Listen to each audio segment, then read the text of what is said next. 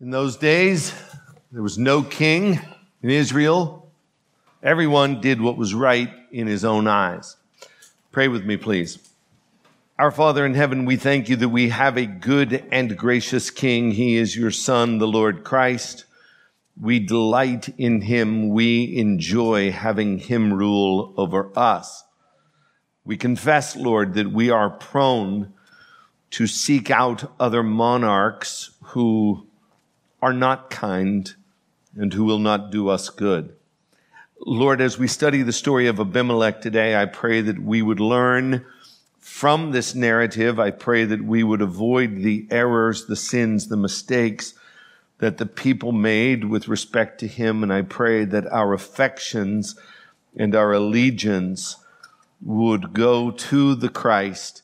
Lord, that we would love him more today than we have ever loved him. This is something, Lord, that you must do for us by your Spirit, and we ask for the glory of your Son that you would indeed do that. In Jesus' name we pray. Amen. Judges 21:25, it says that in those days there was no king in Israel. Everyone did what was right in his own eyes. This particular verse anticipates that there will be a monarch, one who will rule the people well and bring order and civility and stability to the people of God. And we know, of course, that that king is Jesus. And the need for that king, I believe, is seen most clearly in the book of Judges in our chapter today, which is chapter 9, the story of Abimelech. We're studying the book of Judges chapter by chapter. And today we are going to study chapter 9. Now, please remember that the book of Judges is repetitive. There is a cycle which begins with sin. It is followed by suffering, and then comes prayer or supplication where the people cry out to God. That is followed by a deliverer which helps them, salvation. There's a period of solace, but sadly after that, sin repeats itself and the people forget about God and the cycle continues. Judges chapter 9 takes a break from that pattern. I would classify Judges chapter 9 as sort of a disjointed halftime show for the book of Judges, where you have roughly half the judges appearing before chapter 9 and roughly half the judges appearing after chapter 9. Ironically, this chapter today isn't even really dealing with one of the judges. It is the sad story of a man by the name of Abimelech, who happens to be the son of one of the judges. And he declares himself not to be a judge, but he declares himself to be a king, although he really wasn't.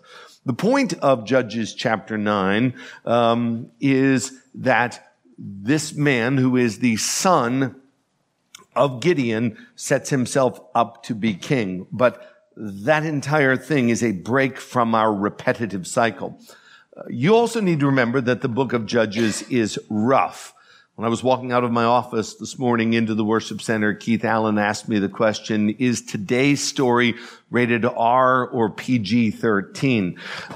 You see, in those days, human life had very little value and brutality was common. Today's story is very, I would even say excessively barbaric. Remember also that the book of Judges is rhetorical. Now, everything in it is true. The stories actually happened, but they are recorded very artfully with a lot of wordplay and a lot of symbolism, and we will even see that in the chapter today. And most importantly, we need to remember that the book of Judges is redemptive. It's a story of God being good to bad people. However, I'm going to have to confess to you up front that finding redemption is a bit challenging in chapter 9, as you shall soon see, because the character of this chapter is really that of a very low-life man. But we're going to try to do that. So Judges chapter 9 is a very long chapter. It's 57 verses in length. I've already preached this sermon once this morning. In between services, I asked my wife, is there anything about it that you would like me to change? And she said, the story is very hard to follow. So I will do better and try to use more simplicity in describing the story. But I would say to you, please employ your powers of concentration to try to follow the story. As I think she's right, it is a long chapter and a hard story to follow. We're not going to be able to read all of it. I will summarize some of the sections, but we will also be reading some of it. The chapter is unusual in that there is not a lot of information in this chapter about God. In fact, the word Yahweh does not appear in the chapter at all, and the word God only appears a handful of times. But even though God is not front and center verbally in this chapter, his fingerprints are all over the narrative. Another interesting thing about this chapter is that it is not really dealing with the Jewish people at all. You have this man, Abimelech, whose father was an Israelite. His father is Gideon, but his mother is a Shechemite, and he himself does not identify with God's people at all. He identifies with the Shechemites, who are Gentiles or Canaanites. So it's essentially a Gentile story, and it really illustrates how the Canaanites have influenced the people of God rather than the other way around. The setting to this story occurs in Judges chapters 6, 7, and 8. And in that, we meet a man by the name of Gideon. And he is given a tremendous victory over Israel's enemies, the Midianites. This man, Gideon, started off very humble. God used him greatly. However, this man, Gideon, did not deal with success very well. He became arrogant. Verbally, he said all of the right things. They asked him to be their king, but he refused. But in actuality, he lived like a king. His actions said that he wanted to be a king. He named his son Abimelech, whose name means my father is king. He had a harem of women and had about 70 children. So he's living like a king. And one of Gideon's sons, the one we're going to deal with today, Abimelech, he is our focus today. His mother is not even the wife of Gideon. She is one of his concubines. She is not a Jewish woman. She's a Shechemite. And he is probably raised there, and he is probably raised even apart from his brothers and sisters. Gideon, in his lifetime, he saw rest and he saw prosperity. But Gideon's legacy, that which happened after his life was over, is a sad mess. The aftermath of Gideon's life is just horrible, as our story will show today. The outline for today's message is very simple. Point number one is simply the story. This is not a well-known story, so we're going to take some time to go through it to make sure that you know the facts of the story. And point number two is the significance. What is the significance of this story? So point number one, the story. Let's begin by reading verses 1 through 9. Now, Abimelech, the son of Jerubbaal, that is Gideon, went to Shechem, to his mother's relatives, and said to them and to the whole clan of his mother's family, "Say in the ears of all the leaders of Shechem, which is better for you, that all 70 of the sons of Jerubbaal rule over you, or that one rule over you? Remember also that I am your bone and your flesh." So he goes to his family, and he says to his family, "I want you to go to the town fathers of Shechem and ask them a question. Would you rather have me, one of your relatives, ruling over you, or would you rather have the 70 sons of Gideon who are not even living here ruling over you?" Verse 3. And his mother's relatives spoke all these words on his behalf in the ears of the leaders of Shechem, and their hearts, that is the hearts of the town fathers, were inclined to follow Abimelech, for they said, "He is our brother." So, yeah, this is good. We would rather have him to be our leader. Verse 4. So here's what they did. And they gave him 70 pieces of silver out of the house of Baal Berith, with which Abimelech hired worthless and reckless fellows who followed him. So what he does is he gets money from an idol's house. He uses that money to hire mercenaries to follow him. What do? Verse 5. And he went out to his father's house at Ophrah, that is in the region of the people of God in Israel. That is where Gideon was raised. That is where Gideon was called. That is where Gideon's family lived. He went to his father's house at Ophrah and killed his brothers, the sons of Jerubbaal, 70 men on one stone. So first of all, how do you get all of them together? How do you get them such that they are not going to resist when one after another is being killed, not in separate locations, but in one location?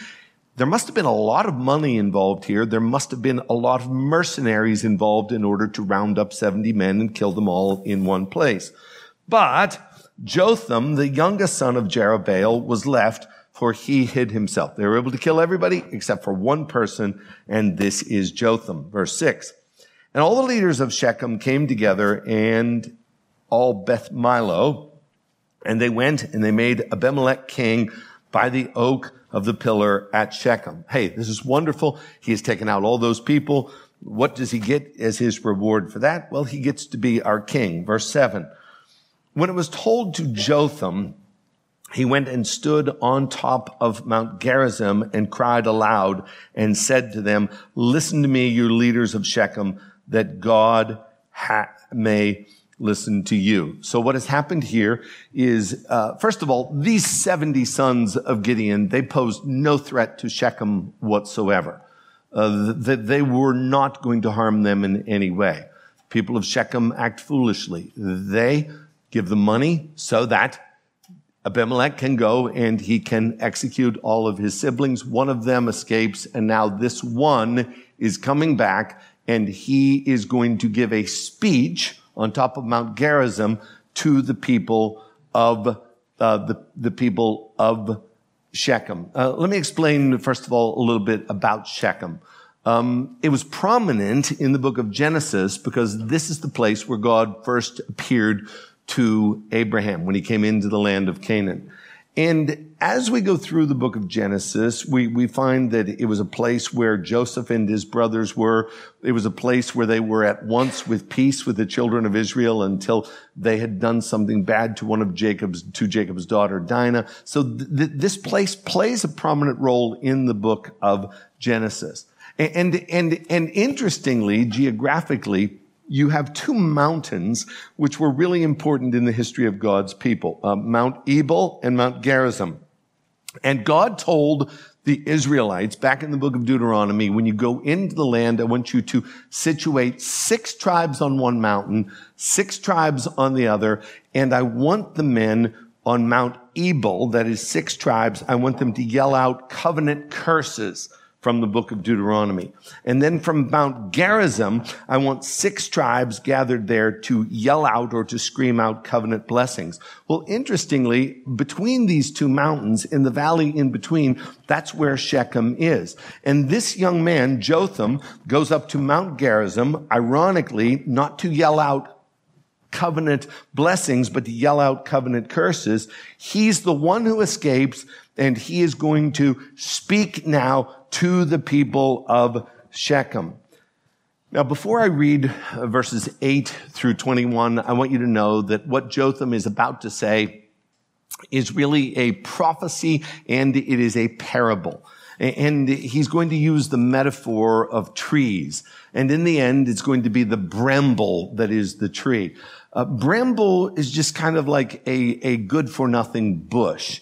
You can't get any shade from a bramble. There are thorns there. It is quick to catch on fire, and fire spreads quickly through a bramble. So he's going to liken Abimelech to a bramble. But hear the parable and listen to how he speaks to them, beginning in verse 8, as he is yelling out to the people of Shechem. Verse 8.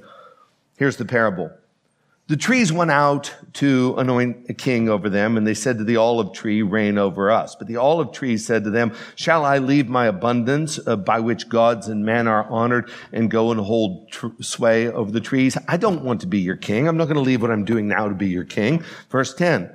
And the trees said to the fig tree, you come and reign over us. But the fig tree said to them, shall I leave my sweetness and my good fruit and go and hold sway over the trees? I don't want to leave what I'm doing now and become your king. Verse 12. And the trees said to the vine, you come and reign over us. But the vine said to them, shall I leave my wine that cheers God and men and go and hold sway over the trees? The vine says, I don't want to be your king.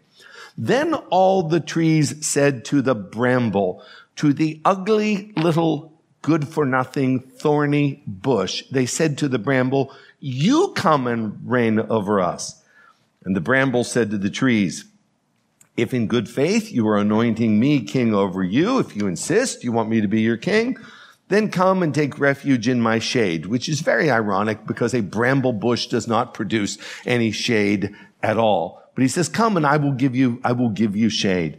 But if not, if you will not comply with what I say," this is the bramble telling them right up front, "let fire come out from the bramble and devour the cedars of Lebanon." In other words, if you mess with me, you will have messed with the wrong king.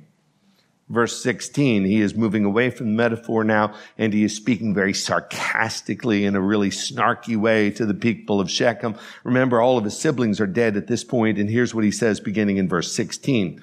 "Now, therefore, if you acted in good faith and integrity when you made Abimelech king, and if you have dealt well with Jerubbaal and his house, and have done to him as his deeds deserve." Like, wait, are you kidding me? This is so sarcastic. They didn't act in good faith when they killed all of Gideon's children. And then he goes into this parenthetical section where he talks about how wonderful his father was. And his father indeed was wonderful. "For my father fought for you and risked his life and delivered you from the hand of Midian. And you have raised up against my father's house this day and have killed his sons, 70 men on one stone, and have made Abimelech, the son of his female servant," that woman that is his mother, wasn't even married to my father. She was a concubine. She was his servant. "You've made him king over the leaders of Shechem because he is your relative." Verse 19. "If then you have acted in good faith," and of course they haven't, but if then you have acted in good faith and integrity with Jerubbaal, that is Gideon, and with his house this day, then rejoice in Abimelech, and let him also rejoice in you. In other words, if this thing is all above board and you think it was the right thing to do, well, congratulations. Verse 20. "But if not," here's the prophecy of Jotham. "If not, let fire come out of Abimelech and devour the leaders of Shechem and Beth Milo. And let fire come out from the leaders of Shechem and from Beth Milo and devour Abimelech." In other words, may he destroy you and may you destroy him. "And Jotham ran away and fled and went to Beer and lived there because of Abimelech, his brother." We do not know where Beer is, but it can be said that this man went away and hid in his beer, and people have been doing that ever since. Wow, that's the best I have for you today, okay? That was the top of the mountain right there. No love, no love. This man is not going to offer you any protection, but he's going to devour you. You haven't acted in good faith. So he runs away and he hides, and we are to believe he successfully hides. When we get to verses 22 through 24, this is where I need to ask you to pay close attention. They are important verses because they teach us important truths. And here are the important truths that we learn from verses 22 through 24. First of all, we learn that God is the one who causes Abimelech and the city of Shechem to be at odds with one another. And number two, more importantly, we learn from these verses that God is acting in order to bring about justice or retribution upon Abimelech and upon Shechem because 70 of his children or brothers have been murdered. Listen as I read verses 22 through 24. Abimelech ruled over Israel for 3 years. And by the way, when I said earlier that this guy was a king, he wasn't really a king. He was more of just like a local, regional warlord. Israel never recognized him as their king. But he ruled over Israel 3 years.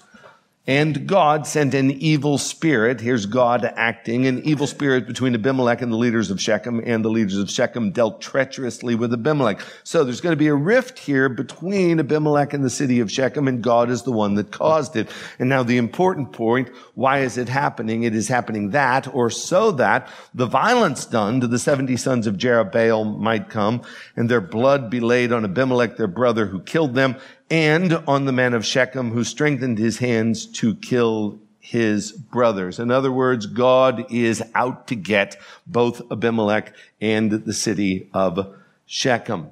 And the breach starts in verse 25, where the trade route is now no longer safe. Look at verse 25. And the leaders of Shechem put men in ambush against him on the mountaintops, and they robbed all who passed by along that way. And it was told to Abimelech. So how does it start? Well, it starts in this way. The people of Shechem say, hey, you know what? There's a lot of travelers who are going by our territory, and they're carrying a lot of goods. Here's what we're going to do. We're going to send people from the city out, and as these merchants travel by, we are going to ambush them. We're going to steal their goods. Well, why is that bad for Abimelech? Because he's supposed to be king of this territory. He's supposed to be keeping it safe. And because he can't keep it safe, that is a black eye on him, and this probably hurts his pocketbook. But it gets worse as we come to verses 26 through 29, which I will summarize. And it was a man by the name of Gaul. And the best way to remember him is that he had a lot of gall. And he plans to overthrow the government of Abimelech and to make himself king. And so he forms this little coup army, and he wants them to overthrow Abimelech. So this guy Gaul waits for a very strategic time in order to speak to the people of Shechem. He speaks to them while they are drunk at a feast, and he essentially says to them, I want you to join me, and I want you to overthrow Abimelech, and I want you to put me in power. So there was a guy in Shechem. I would say he probably was the equivalent to the mayor, or he was the vice regent. He was a friend of Abimelech. Abimelech is not living in Shechem at this time, and he is listening to Gaul influence a group of people within the city to overthrow Abimelech, and he is on Abimelech's side. He gets angry at Gaul, and so what he does is he secretly sends a message to Abimelech, and he says, we got trouble right here in River City. We have trouble. So what you're going to need to do is you're going to need to put your army together.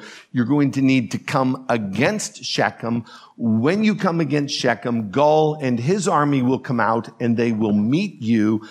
You will have the element of surprise. I want you to sneak in the middle of the night. You will have the element of surprise. And when Gaul and his coup army go out of Shechem to fight you, you can dispose of him. You can do with him whatever you want. So Abimelech gets the message. He puts an army together. He puts it into 4 different sections, and they come in the middle of the night to attack and to fight Gaul and his little coup army.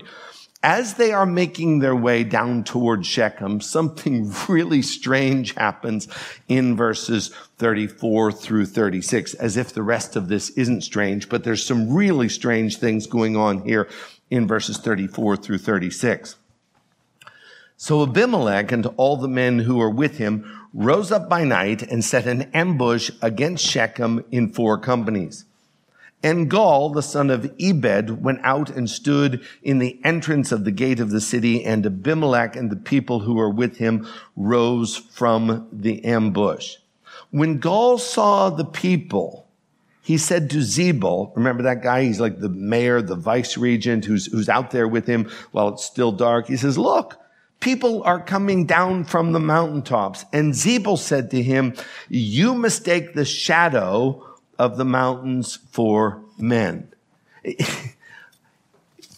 Gaul is standing there. He's looking out. It's still dark. And as he's looking out, he sees movement coming down the mountain. He turns to Zebul, who he thinks is on his side, and says, I think we got trouble here. I think we're being attacked. And Zebul says, pay no attention to the man behind the curtain, okay? Those aren't really men coming down the mountain. Those are just shadows. Moonshadows. You're being followed by a moonshadow. Cat Stevens, 1970. Finally, when the dawn comes and Gaul can see those are not shadows, those are actually real soldiers coming against me, Zebul changes his strategy. He turns to Gaul and says, let's see what kind of a man you are now. You were speaking out against Abimelech. Let's see if you can defeat him. Go out and fight against him. So gets the gall to leave Shechem with his little army, and he goes out against Abimelech, and he loses miserably. He gets chased away. He gets defeated. He gets driven back. He gets chased away. The next day, the people in Shechem think, okay, there was this little uprising, but now life is going to go back to normal. Life doesn't go back to normal with Abimelech. And so when the farmers go out in the field and they try to do their work, well, guess what happens? Abimelech comes along with one of his regiments and he kills all the farmers in the field. And then he goes against the city of Shechem. Now, this is a guy who is cutting off his nose to spite his face. And you will find often people who violently take control of a situation. They will do anything to defend their territory. They will even do rash things. Look at what Abimelech does to the city who supported him, who put him in power in verse 45. And Abimelech fought against the city. Well, just hold right there. That is his city. That is the city that put him into power. That is his capital. The whole city wasn't against him. It was just this one little group that Gaul put together. That doesn't matter to Abimelech. He is coming against the city. And Abimelech fought against the city all that day. He captured the city, killed the people who were in it, and he razed the city and sowed it with salt. He went in, he killed everybody, he knocked down all the buildings, and in order to spite them, he takes salt and he throws it on the ground so that nothing will grow. I am totally ticked off, and you people are going to pay for it. But he's not done. Apparently, there was a fortress which was associated with Shechem, but that fortress was not actually in Shechem itself.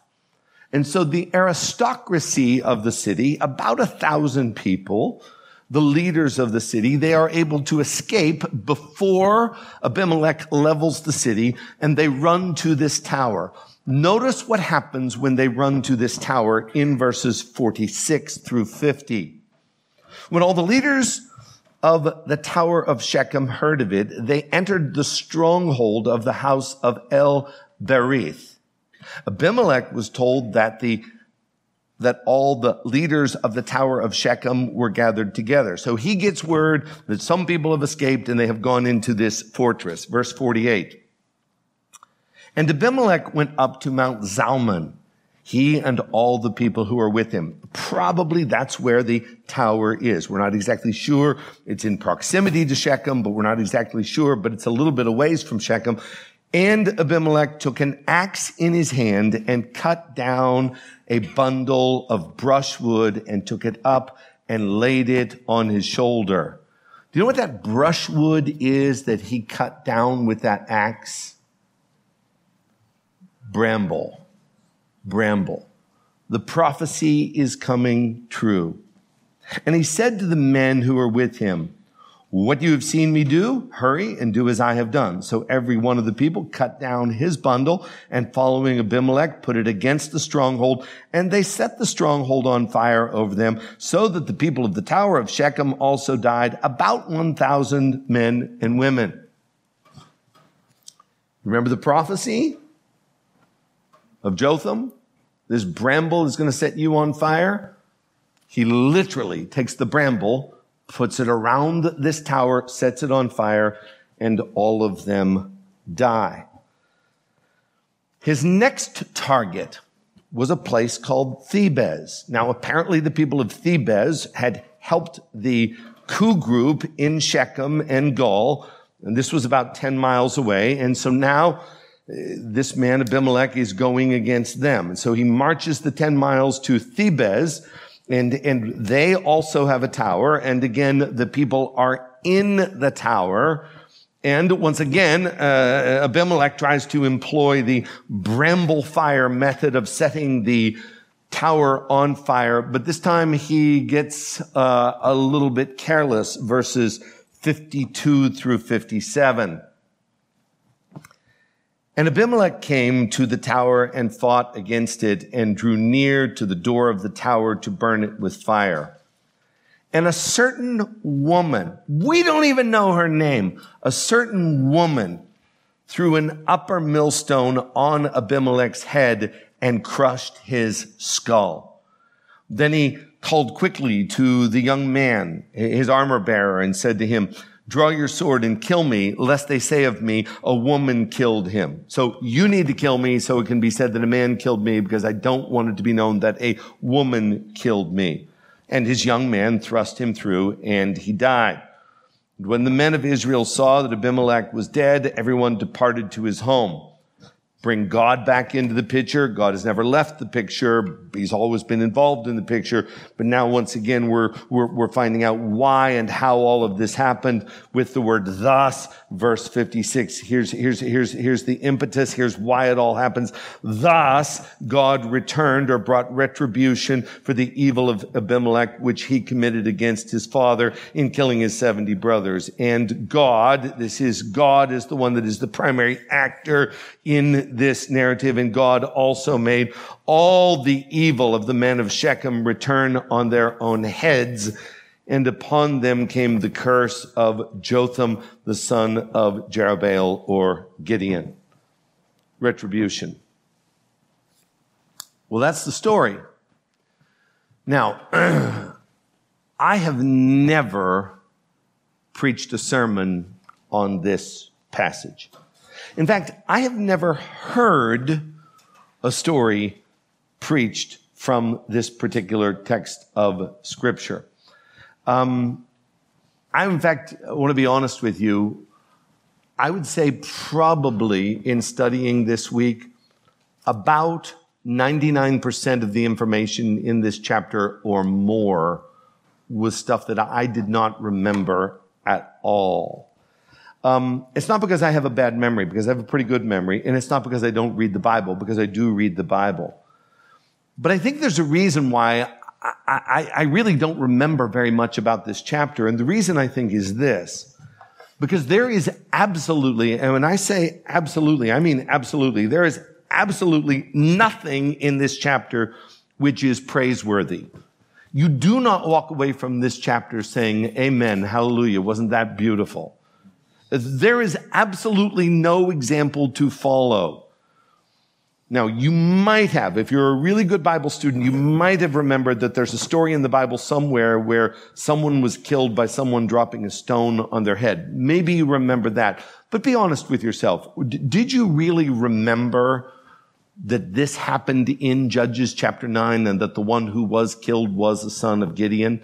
If you do, I mean, that's great. I mean, I'm not chastising you if you do remember it. I'm just saying I didn't remember that. Now, there is no excuse for not knowing the Bible, because all of the Bible is the Word of God. There is a God. This God has chosen to communicate. The means by which he has chosen to communicate is through his word, and in his word is this story, and this word is profitable. This word is important. I don't like it when people say of anything in the Bible, well, that's not really important. No, it is all important.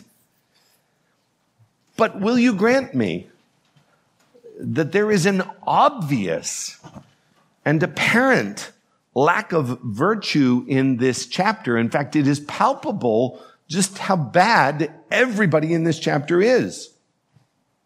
So I want you to know the story, because the story is in the Bible, but I also want you to be honest and say, on the surface, there really isn't that much to cheer about. But you needed to know the story. Now, that brings us to point number 2. What is the significance of the story? And I will say for point number 2, you really need to put on your thinking cap in order to see the significance.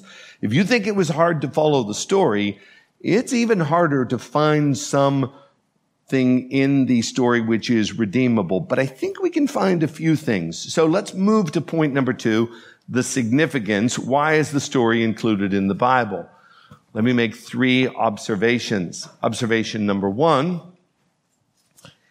it demonstrates when I say our, I mean all of us as fallen sons of Adam. It demonstrates our inexplicable appetite for bad leadership. This story demonstrates our inexplicable appetite for bad leadership. You tell me, how does a man like Abimelech get into a position of power? I think it starts off by the people of God not being very good at history and the people of God not being grateful. If you go back to chapter 8, this is the end of the life of Gideon, the father of Abimelech. It talks about how the people have forgotten about God and how they forgot about Gideon. Look at chapter 8, verses 34 and 35.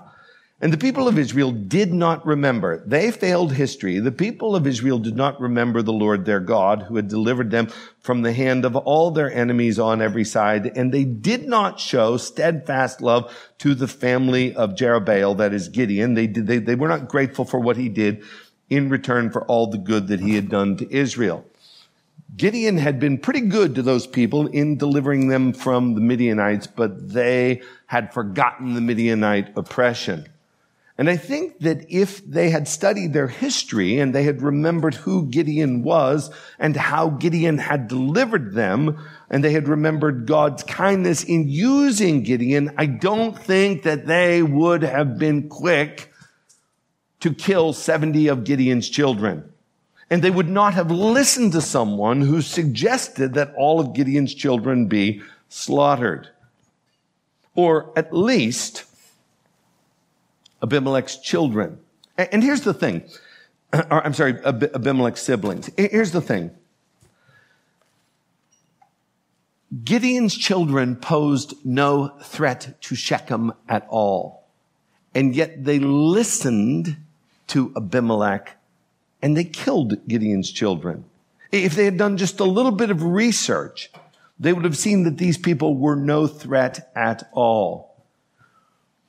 You see, bad leaders, listen to me good, they are not concerned with facts. They are not concerned with logic. They are not concerned with history. They are not concerned with truth. I was in Minsk in Belarus, former USSR, in a museum known as the Museum of the Great Patriotic War. In the former USSR, they call what we call World War II, they call it the Great Patriotic War.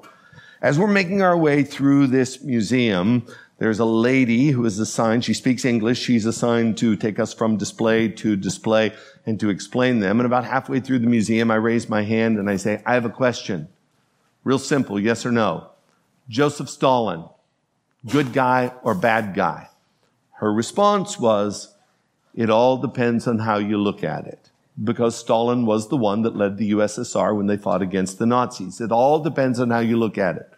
There was a man with us who was from the church there in Minsk, and he piped in and he said to the woman, Joseph Stalin killed both of my grandparents. It all depends on how you look at it. For crying out loud, Joseph Stalin was not a good man. Doesn't depend on how you look at it. He was a very bad man. He was a very bad man. And one of the marks that people have drifted from God and that they put their trust in evil and incompetent leadership is that they don't know how to discern between a good leader and a bad leader. And their lack of gratitude leaves them in a place where they are susceptible to great expressions of stupidity. I'm going to go back to the parable and the prophecy of Jotham. Again, let me read chapter 9, verses 18 and 19. Jotham says, as he's standing on that mountain, screaming out at the people of Shechem, if you then have acted in good faith, and he knows that they haven't, if then you have acted in good faith and integrity with Jerubbaal, and with his house this day, then rejoice in Abimelech and let him also rejoice in you. Up in verse 18. And you have risen against my father's house this day and have killed his sons. 70 men on one stone have made Abimelech, the son of his female servant, the king over the leaders of Shechem, because he is your relative. Jotham points it out. You have acted really badly. You get to the end of any story. You get to the end of any reign. You look back over your shoulder, and hindsight is always 20/20. And in hindsight, you can look back at any leader and say, you know what? I should have recognized that. I should have seen that he or she was not that good. I mean, really. What do you think, like right up front, about the moral fitness of a man who arranges for 70 of his siblings to be murdered when they pose no threat whatsoever? It is not like Abimelech in any way was deceptive. He just came right out and right in your face. Here's my plan to be king. I want to kill 70 of my siblings. Oh, that sounds like a good idea.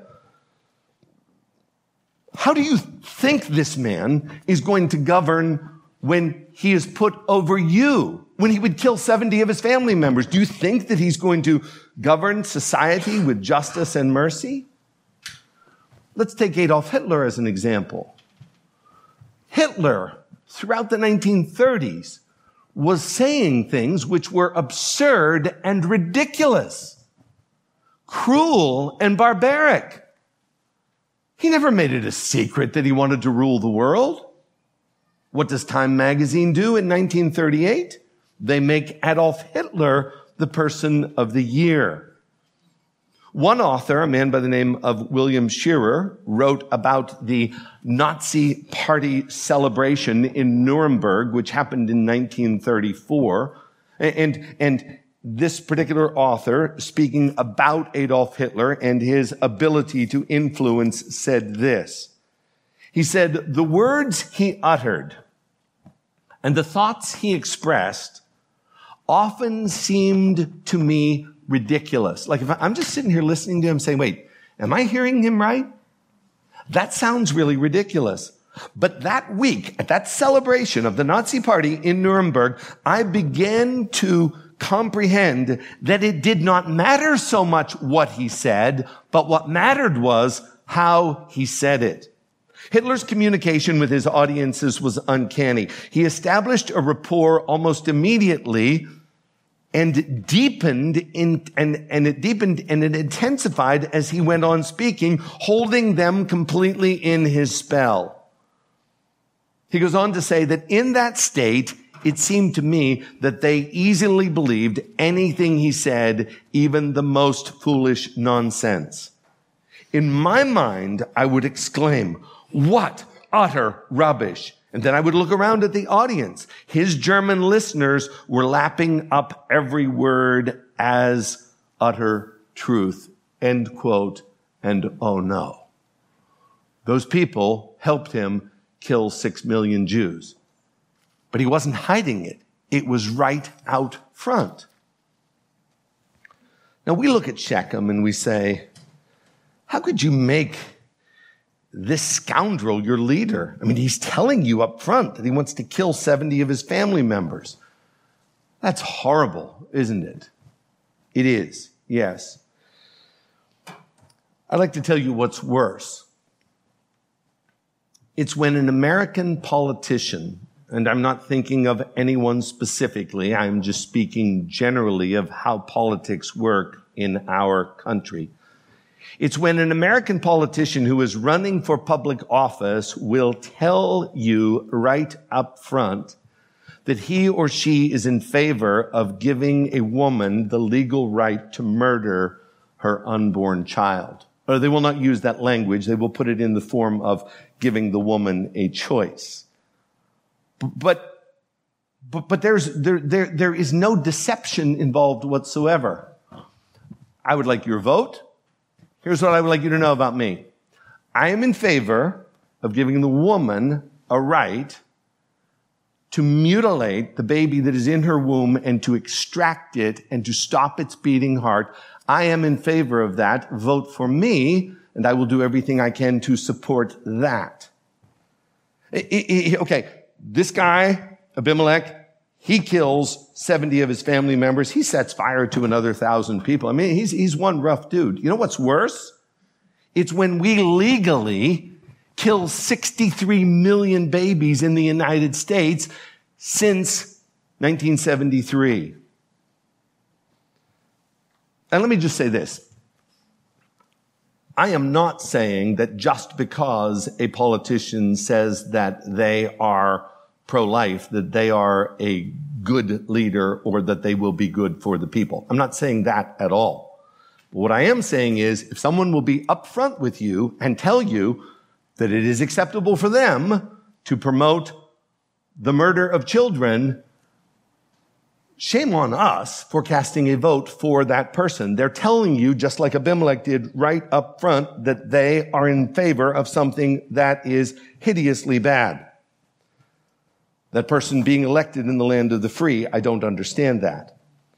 You see, as fallen sons and daughters of Adam, we are not skilled by nature at selecting or approving good leadership.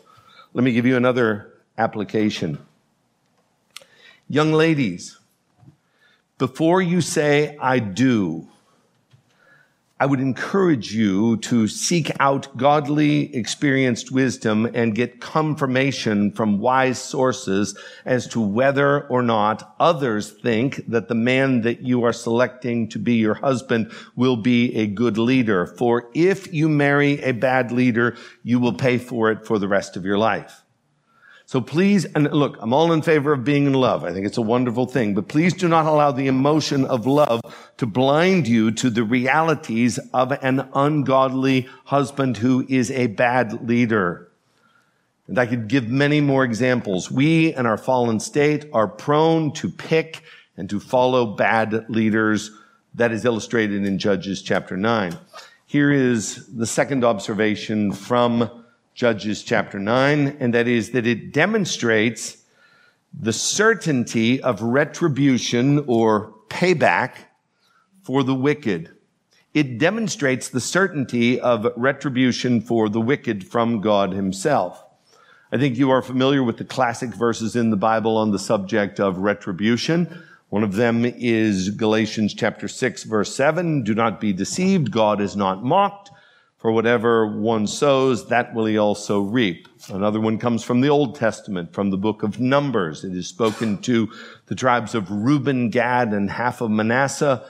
And it is said to them in Numbers 32:23, be sure of this one thing. Be sure your sin will find you out.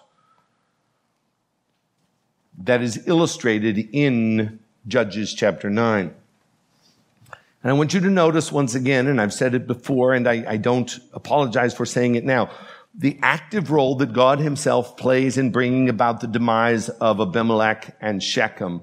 It's unambiguous. God is the one that is acting. Again, look with me, please. And if you have your own Bible, you should be marking these verses down, underlining them, verses 23 and 24. And God, G-O-D, God sent an evil spirit between Abimelech and the leaders of Shechem. Why were they opposed to one another? Because God set them at odds against one another. Verse 24. Why was it done? That, or so that the violence done to the 70 sons of Jerubbaal might come and their blood be laid on Abimelech, their brother, who killed them, and their blood be on the men of Shechem who strengthened his hands to kill his brothers. It is God that is acting. You get to the end of the book, the end of the story, and again, the author makes it really clear that God is the one that is acting. Verses 56 and 57. And thus, that word thus means that everything happens up to this point because God is the one that is acting.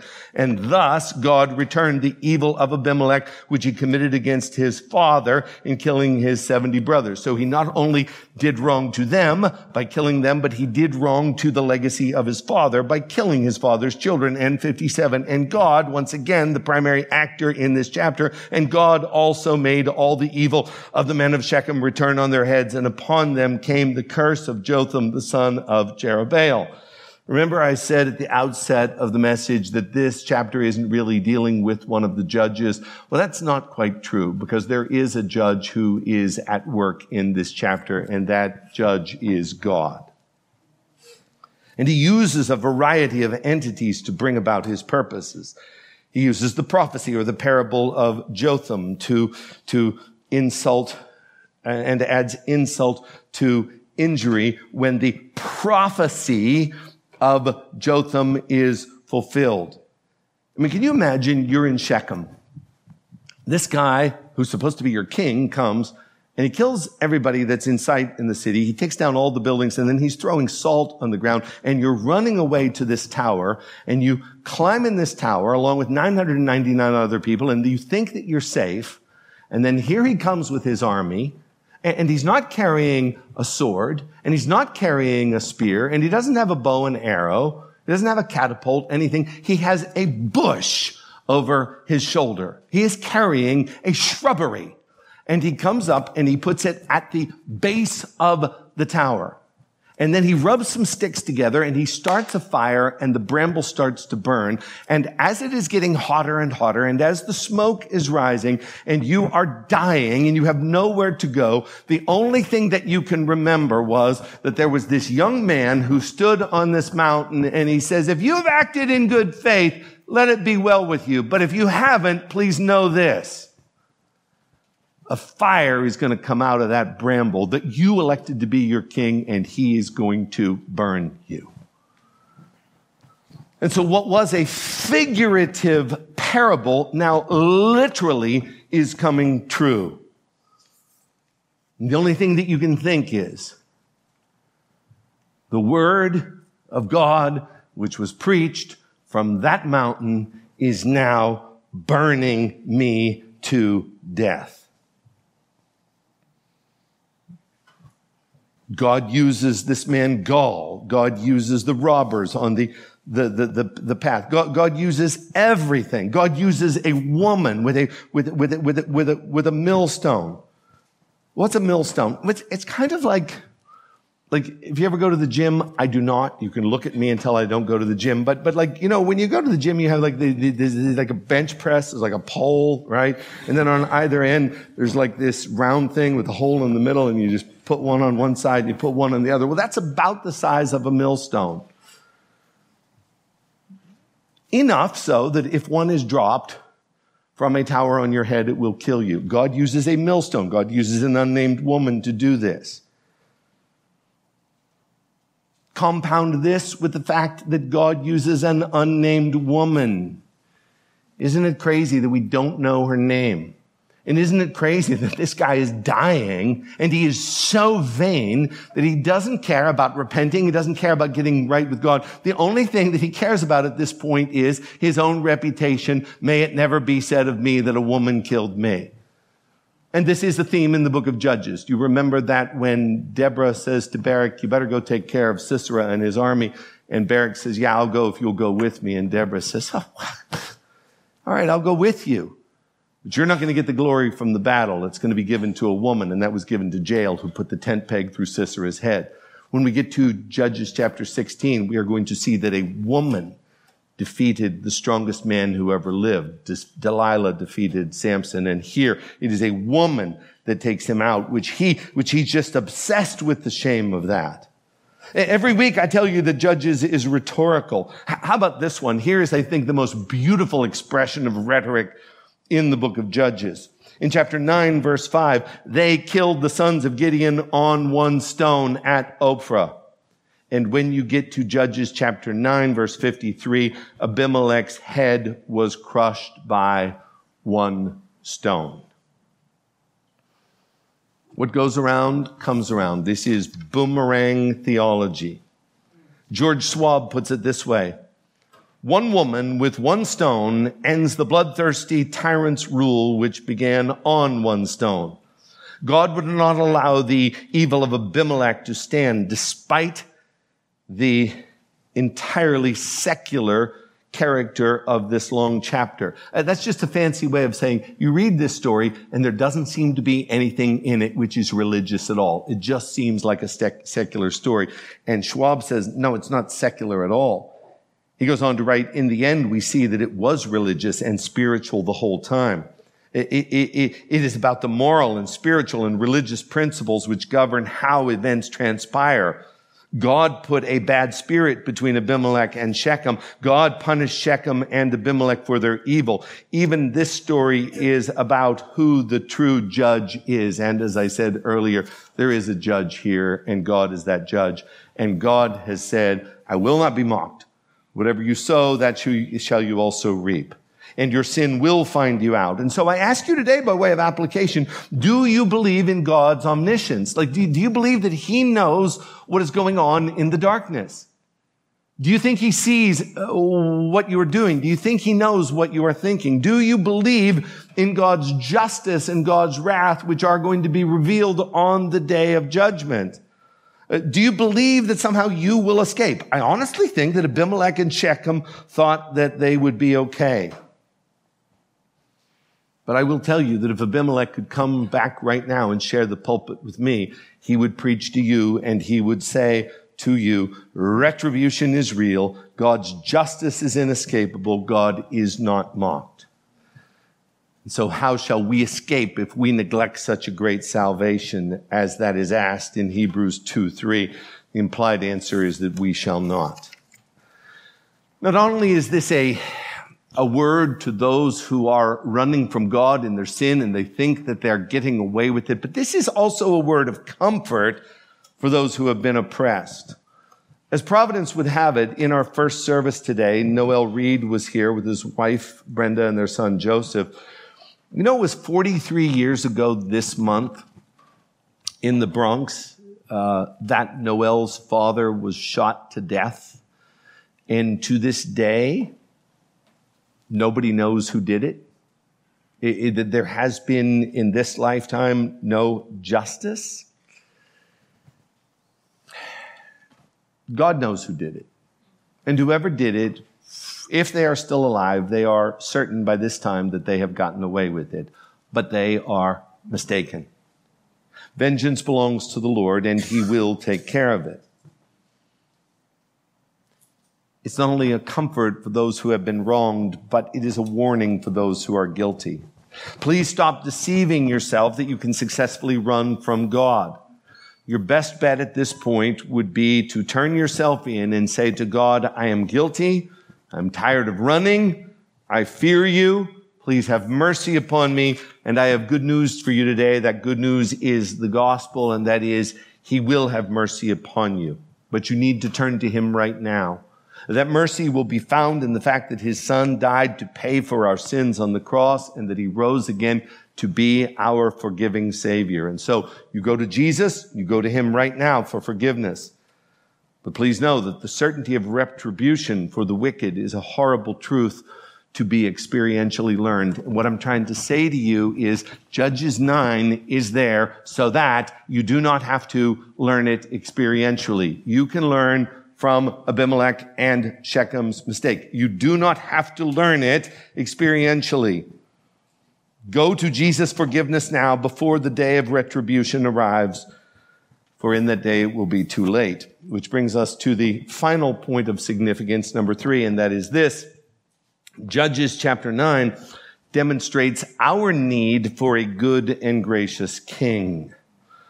The last verse of the book of Judges, as I tell you every week, anticipates a monarch. 21:25. In those days there was no king in Israel. Everyone did what was right in his own eyes. What you have in Judges chapter 9 is a brief foretaste of what life would look like if they actually had a king. And by the way, Abimelech isn't like a real king. He's like this self-appointed king. But if they were to have a king, this is what he would be like. He would take the title to himself, and he would not be kind to the people that he's ruling over. So, I think Samuel wrote the book of Judges. If I am living in the days of Samuel, and I have read the book of Judges, and I read chapter 9, and I see how badly things turn out when someone is appointed as a king, and I hear my God saying, you don't need a king, I will be your king. I'll tell you the last thing that I would do. The last thing I would do is I would go to Samuel and I would say to him, give me a king. I would not beg the prophet Samuel to anoint a king, but that is exactly what the people did in 1 Samuel chapter 8. 1 Samuel chapter 8, verses 4 through 7. Then all the elders of Israel gathered together and came to Samuel at Ramah, and they said to him, behold, you are old, and your sons do not walk in your ways. Now, here's what we want you to do for us. Appoint for us a king to judge us like all the nations. But the thing displeased Samuel when they said, give us a king to judge us. And Samuel prayed to the Lord, and the Lord, Yahweh, said to Samuel, obey the voice of the people. They want a king? Fine, we're going to give them a king. Obey the voice of the people in all that they say to you. For they have not rejected you, but they have rejected me. from being king over them. In other words, Samuel, don't take it personally. It's not you they're rejecting. They are rejecting me. In closing today, I want to point out, ironically, the many parallels between Abimelech and Saul, the first king of Israel. You know that Saul was not only the first king of Israel, but he was a really bad and wicked king. Samuel, a prophet, rebukes Israel for demanding a king, and Jotham, the son of Gideon, the youngest son, is a prophet, and he condemns Shechem for anointing Abimelech as their king. God sent an evil spirit to Saul. God's put an evil spirit between Abimelech and Shechem.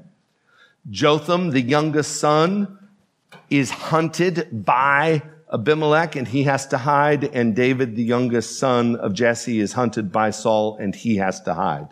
Both Saul and Abimelech ask for someone to finish them off at the ends of their life. Both of them die in a battle. Both of them died in shame. The story of Abimelech screams to future generations, you do not want nor do you need a king. God is your king. He will take care of you. There is no reason for you to want to be like the nations around you. And Israel rejected the story of Judges chapter 9. They rejected the warning from Samuel, and they demanded a king. And they got Saul, a wicked monarch. David is the next king that comes along. He is more in line with God, with what God wants as a king, but even David falls short. Word comes to David and says, one of your sons is going to be a king that's going to rule forever. David probably thinks it's Solomon, but it isn't Solomon, it's Jesus. You see, the book of Judges anticipates a king who will rule with power and justice and mercy. And that king is not Abimelech or Saul or David or Solomon or any other ruler. That king is Jesus, who is the good and gracious king. And so now, would you please consider with me how Saul was like Abimelech, hang in there, but Jesus is unlike Abimelech. Here's what I mean by that. Jesus didn't arrange to have his brothers murdered, but Jesus saved his brothers. Hebrews 2:11, he is not ashamed to call them brothers. He died in place of his brothers. Abimelech hated his brothers and he had them murdered. But our good and gracious King Jesus allowed himself to be murdered in place of his brothers. Abimelech got assistance from Baal. Jesus, the good and gracious King, trusted in God. Abimelech set fire to his own people. Jesus, the good and gracious King, saves his people from the eternal fire of hell. Abimelech shamed the legacy of his father Gideon. Jesus, the good and gracious King, always did those things which were pleasing to his father. Abimelech tried to avoid shame at the end of his death, at the end of his life. His brains are hanging out, and the only thing he can think about is shame. So he says to the young man, would you please kill me so that I don't have to endure the shame of being killed by a woman? By contrast, our good and gracious King Jesus embraced shame at the cross, died publicly, died naked, who for the joy that was set before him endured the cross, despising the shame. Jesus wholeheartedly takes the shame and drinks it in. Jesus' entire death was nothing but shame. He's very different than Abimelech. Abimelech needed assistance to die. He needed to be pierced in order to die. Jesus, the good and gracious King, the good shepherd, laid down his life. No one took it from him. When they pierced him, he was already dead. Abimelech had his head crushed by a woman. By contrast, Jesus, the seed of the woman, the good and gracious King, crushed the head of the serpent at Mount Calvary. Abimelech reigned poorly for 3 years. Jesus, the good and gracious King, rules over all creation forever and ever. Amen. You see, Judges chapter 9 shows us more than anything else that we need a good and gracious King. And yet, we, like Shechem, actively seek out inferior monarchs.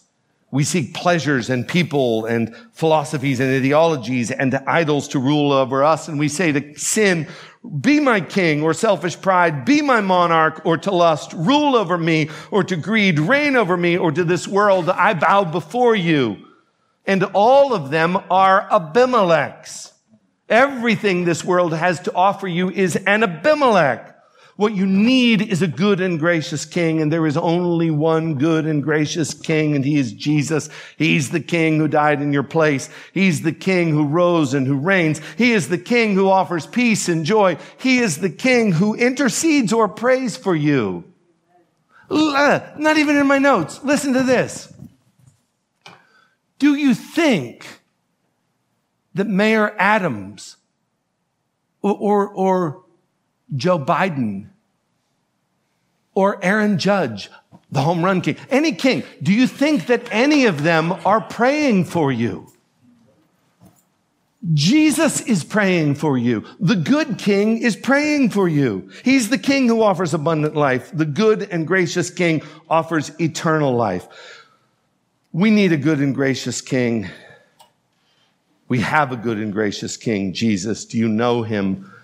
Have you submitted to him? Is he your Lord? Father in heaven, we love our Abimelechs. Lord, I don't know why, but we love them. Oh God, please give us the discernment to see them and to reject them, and help us, Lord, please, to seek the King who is good and submit to him. Thank you that our King loves us. Thank you that our King is alive. Thank you that our King helps us. Lord, would you by your Spirit give us the good sense to submit to the good and gracious King? In his name we pray. Amen.